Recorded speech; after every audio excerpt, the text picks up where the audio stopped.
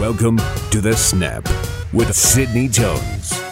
Hello, everyone. Welcome back to the Broncos Podcast Network and YouTube for this week's edition of The Snap. I'm your host, Sydney Jones. It's week 11 of the regular season, and the Broncos are on their bye. So unfortunately, it will be a Sunday without Broncos football. But with no game this weekend, this episode of The Snap will focus solely on highlighting a trailblazer in the sports industry, veteran sports broadcaster and senior vice president at Family Sports Marketing and Talent Agency, Alex Flanagan. Alex, it is such a pleasure to have you on the podcast today. Thank you so much for joining me. Oh, my pleasure. Thank you so much for having me. Of course. How are you doing, first and foremost, Alex? How's the NFL season treating you? Good, really good. For the last couple of years, I've gotten to be a fan, so that's fabulous. I get to watch when I want to and enjoy it with my son. And we play fantasy football, so we get to watch the games together and set up our lineup together and do some of that stuff that I didn't get to do as much when I was traveling and at a game every weekend. So yeah, I'm in the office today, so excuse me for any craziness going on around me. You might hear people yelling and screaming or some people walking around in the background, but lots going on. Yeah, so thanks for asking. Absolutely. Well, Alex, as many of our listeners know, here on The Snap, one of the main goals is to highlight some of the most prominent and dominant women surrounding the NFL. And you have certainly had a tremendous career, one that I've looked up to for so many years and one that has so many different facets to it. And I want to make sure we get to a bunch of them, but let's start with your career as a broadcaster. How did you first get into the industry after you graduated from the University of Arizona? Yeah, well, thank you for all the kind words and compliments. I appreciate it. So many moons ago, I graduated from the University of Arizona. I had gone into college thinking I wanted to be an aeronautical engineer or a pilot and fly planes, as my dad had done in the Marine Corps. And so started studying that, and then quickly decided I probably wasn't that good at chemistry and engineering and the things that I was more of a creative mind.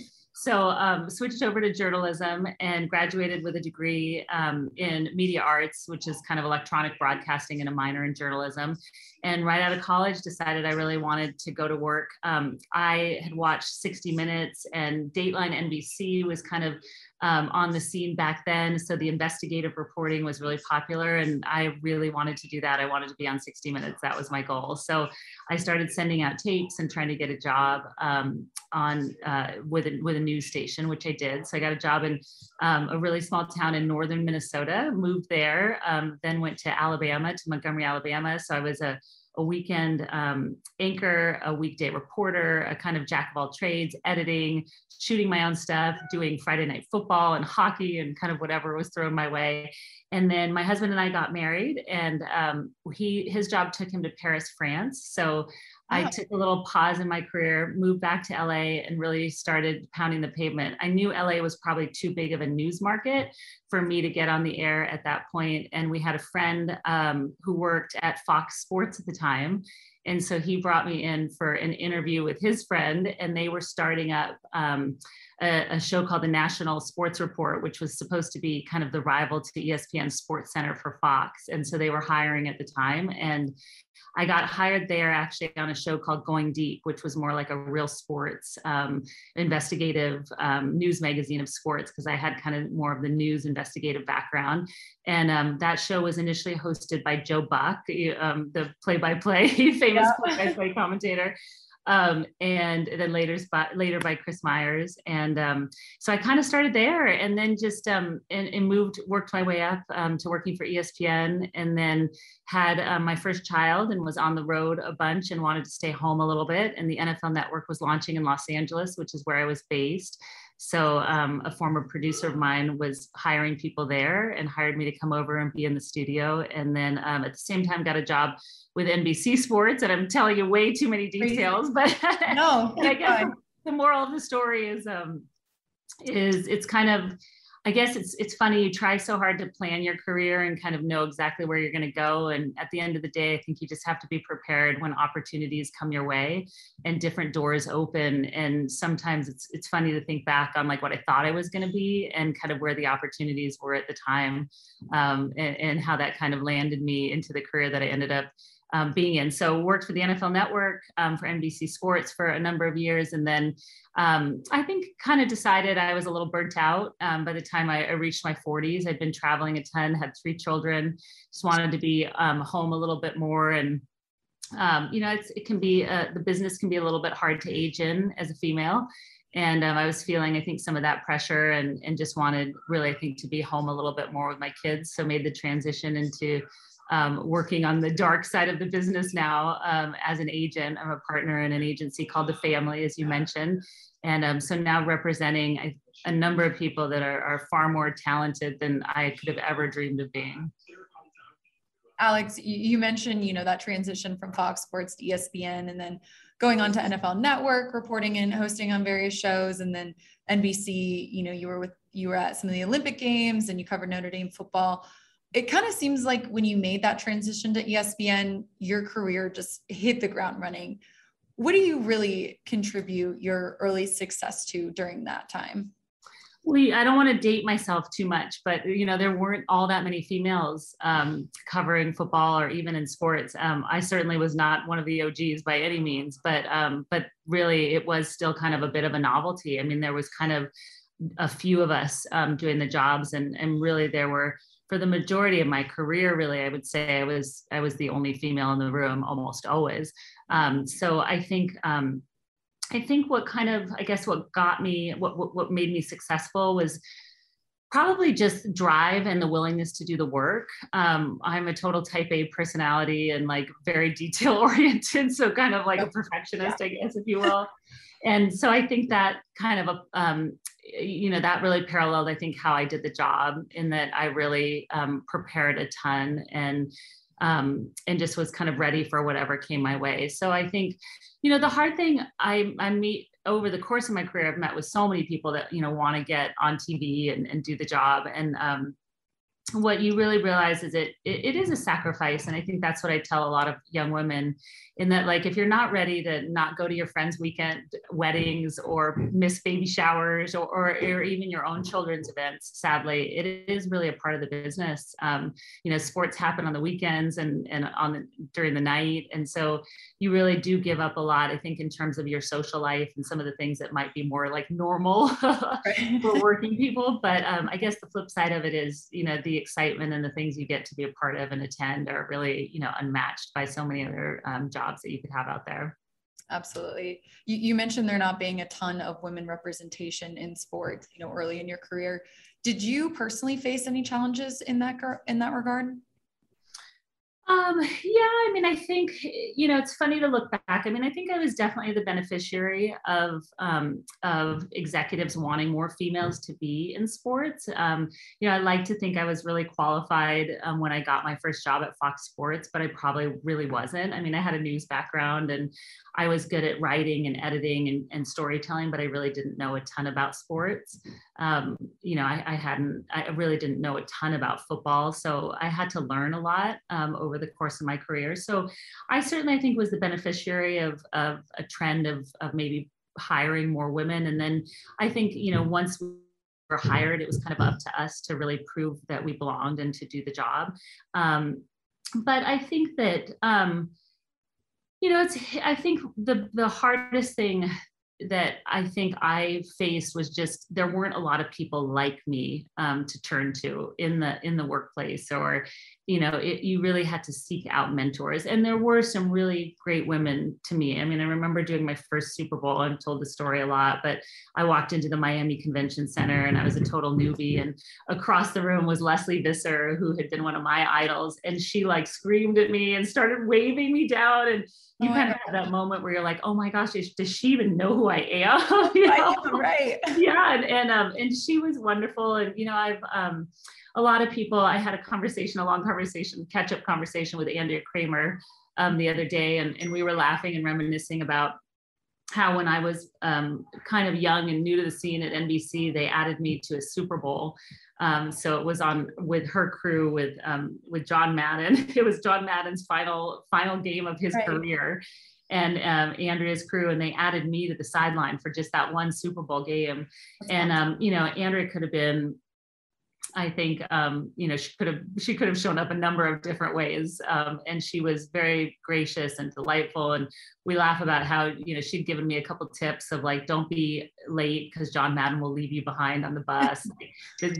Don't wear this or do that or different things. So, I had some women, I think, that were really wonderful to me, but I think it was a little bit different in that it was really competitive. And I think, something we still feel often, I think, as females, but more so maybe even back then, was you kind of knew there was a spot for one female and that was it. So you were kind of always looking over your back, and I think that made it a little harder sometimes to be abundant to other women. And luckily, I know I can speak on behalf of myself. I truly don't feel that way in this industry anymore. There's plenty of room for women in plenty of roles, which thankfully women like you have paved that path for us. Yeah, well, there's so many, I think, a lot of us, I think, realized, I think that how hard it was not to have a lot of female camaraderie in the workplace. And so I think that's been the goal of a lot of people of my age or generation that really want to change that. I think Laura Oakman's a great example of that and what she's done with Galvanize. And we look at the group that she's created for younger women to really kind of get together and talk to each other and know each other and swap stories and even swap, information about the job. That's really powerful to have. And, how beneficial that's been and how much, that would have benefited us. So I think it's really cool to see the younger generations coming up and really supporting each other. And I think the business has changed too. I mean, I think there's a lot more place and room for women. So I don't think it's as competitive where you kind of feel like, okay, there's only one of us that's going to get this job. And I think there's a lot more female executives, slowly but surely. So I think, we have people in the workplace that kind of understand us and understand the differences between women and men and some of the things that we face, just as people. Certainly. Alex, like you've mentioned, you've covered a wide variety of sporting events, some of the Super Bowls you mentioned, 5 Olympic Games. This might be kind of a hard question, but what's been your, favorite game or favorite event that you've ever covered throughout your career? Oh my gosh, that is a really hard one. I think doing the Olympics is a really special event to do. I think in my mind, the London Olympics stands out, the 2012 Olympics, which were just really special. I covered diving, so I was in the swimming and diving venue, and those were kind of some of the high years of Michael Phelps and Ryan Lochte and like some of those great swimming stories that I got to be a part of. And I just think that the layout of that Olympics and kind of the whole tone of it. My kids got to come over for a little bit and be there. And so, yeah, I just remember that as being a really special time. I think what's special about the Olympics is you go and you spend a month in the city, really, you go in a little bit before the Olympics. And so you really get to spend time. Another one was the Vancouver Olympics, which I loved as well. And getting to kind of spend a significant amount of time in a city. I'm sure like you're used to, when you travel, you kind of go into these places a lot of times and all you see is the airport. Yeah, the hotel. Yeah, like all my for a day. Yes, I was telling somebody the other day how disappointed I am in myself that I spent so many years covering football and I covered the Buffalo Bills a number of times and I never made it to Niagara Falls because I just never took that extra day, as I was like, okay, get there, do the game, go home. And so I think the Olympics is different because it really forces you like you're a part of the city. And a few times at the Olympics, my role was really to go out and do like feature stories on the town and on unique things in the city or in the country. And so it really gave me an opportunity to get to know it and see it. It's funny you say that. We were in Dallas for the Cowboys game and the stadium's in Arlington, not even in Dallas. And I never even made it into the city of Right. I'd never been to Texas before either. So I was like, oh, I'm super excited. Going to go to Dallas, going to see downtown. Nope. I stayed at the hotel the entire time. And then well, you're so busy too, like trying to get stuff done that, you kind of end up like studying in your hotel room and not getting out as much, but. Definitely. Well, I know that throughout your career, you spent time here in Denver, covering games, covering the Peyton Manning era. What do you remember about some of those games you've covered here and maybe some of the players that you've interviewed? Yeah. So, I'm based in Southern California. So Denver was always kind of an easy day trip for me. So I was sent there quite often by the NFL Network. And then as a reporter on Football Night in America, I would often kind of swoop in for a day and cover it. Gosh, I remember, so much about it, really. I covered, the Chargers a fair amount as well. And so that was always a good rivalry. The stadium just being such a beautiful place and such a great city to kind of fly into. And I've done that drive from the airport to the stadium so many times. And it's been cool just to see the airport evolve too, like the new beautiful hotel that exists in the airport that I would have loved to have had there in my days covering it, because the airport's a little bit far from the city.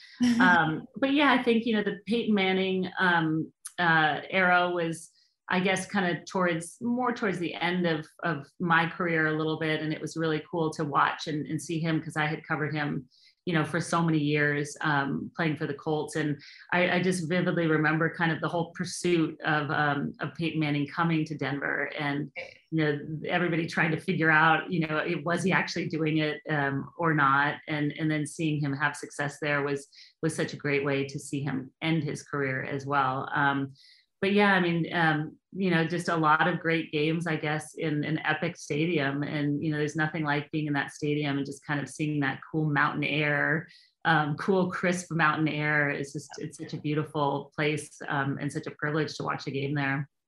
We're hitting that time right now where it's starting to get really crispy outside and starting to feel like perfect football weather. Yeah.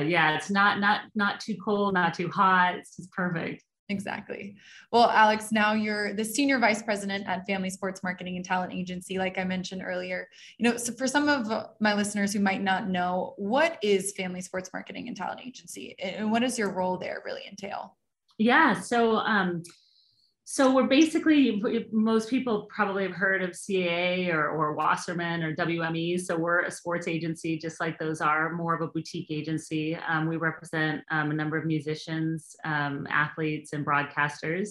And we're a couple years old. So our founder is a gentleman named Steve Astafin. He worked at Wasserman, a bigger agency, for a long time. He started out in this business. He was kind of one of the original action sports agents. So he was a snowboarder and kind of got to know a lot of snowboarders and skateboarders, and it kind of tapped into an industry when they were being utilized for content. He had the idea of like, hey, I'm going to kind of start representing these people as an agent. And he grew his agency, and then Casey Wasserman acquired his business, and he grew Wasserman with Casey Wasserman for a number of years. And then a few years ago decided he wanted to go back to his roots and restart his original business, which was the family. So he and I had been colleagues for a long time, and I had taken a little break from broadcasting, and we sat down, and as I was kind of deciding what I wanted to do next, he said, would you ever consider this? And I was like, yeah, I think, it'd be kind of an interesting opportunity. So he was just getting things off the ground and launching. And that was, 2 years ago now. And we've grown from a few employees to like 30 employees now. We just launched our NBA division, our NFL division. I'm representing a handful of amazing broadcasters and helping kind of grow the company. We represent a couple of musicians, including Machine Gun Kelly and a number of kind of interesting people. So yeah, it's been a ride. Every day is like a new challenge. It's very different from working for kind of some of the big corporations that I did, like the NFL or like NBC. It's very entrepreneurial, and it's we're all wearing a lot of different hats. But it's been super exciting. It's been kind of nice for me because it's very different, in that I'm not traveling nearly as much as I used to. There were many years where, I was on a plane there was a 5-year stretch where I was doing 3 games a week. So, I was in 3 different cities in 7 days for, multiple weeks. So it's kind of nice to not have that, just sleep in my own bed a little bit more regularly. Definitely. You mentioned that you represent athletes, but also analysts and broadcasters as well. How do you think that your previous experience as a broadcaster has helped your clients, but also has helped your ability to really represent them? Yeah, I mean, I think it's helped a ton. I think I'm kind of unique in the agent space, and that there aren't a lot of people that have done the job and then are now representing people. It's an interesting transition in that it's a service industry, so it has been a transition for me to go from being somebody who was serviced by others to being the person that services, and really it's about listening to that person and what their wants and desires are. And I've had to work on putting aside my own experience and my own career and what I think to be true and right, and really work on listening to what my clients want and who they are, and figuring out who they want or who they are and what would be best for them. But I think it's been really helpful for me just to understand a lot about what they're facing, what their day-to-day is like, some of the things that they really need. Part of my goal is to give people some of the things that I didn't get when I was represented by people. But I think where it helps and where it's different mostly is that a lot of the people that are in the networks that I'm speaking to on behalf of my clients are people that I worked with, people that I knew for many, many years. Right. So, whether they were on the Notre Dame team that I was on, or they were my producer, or they were my boss, or, people that I came up with. The cool thing about getting a little bit older is like you come up with all these people and you all start out together, and now they're like running companies, or they're, executive producing, or they're in charge of, big shows. So it's been kind of fun to reconnect with a lot of people and talk to them on I think a level that's a little different than maybe somebody that comes up kind of through a traditional agency mailroom path.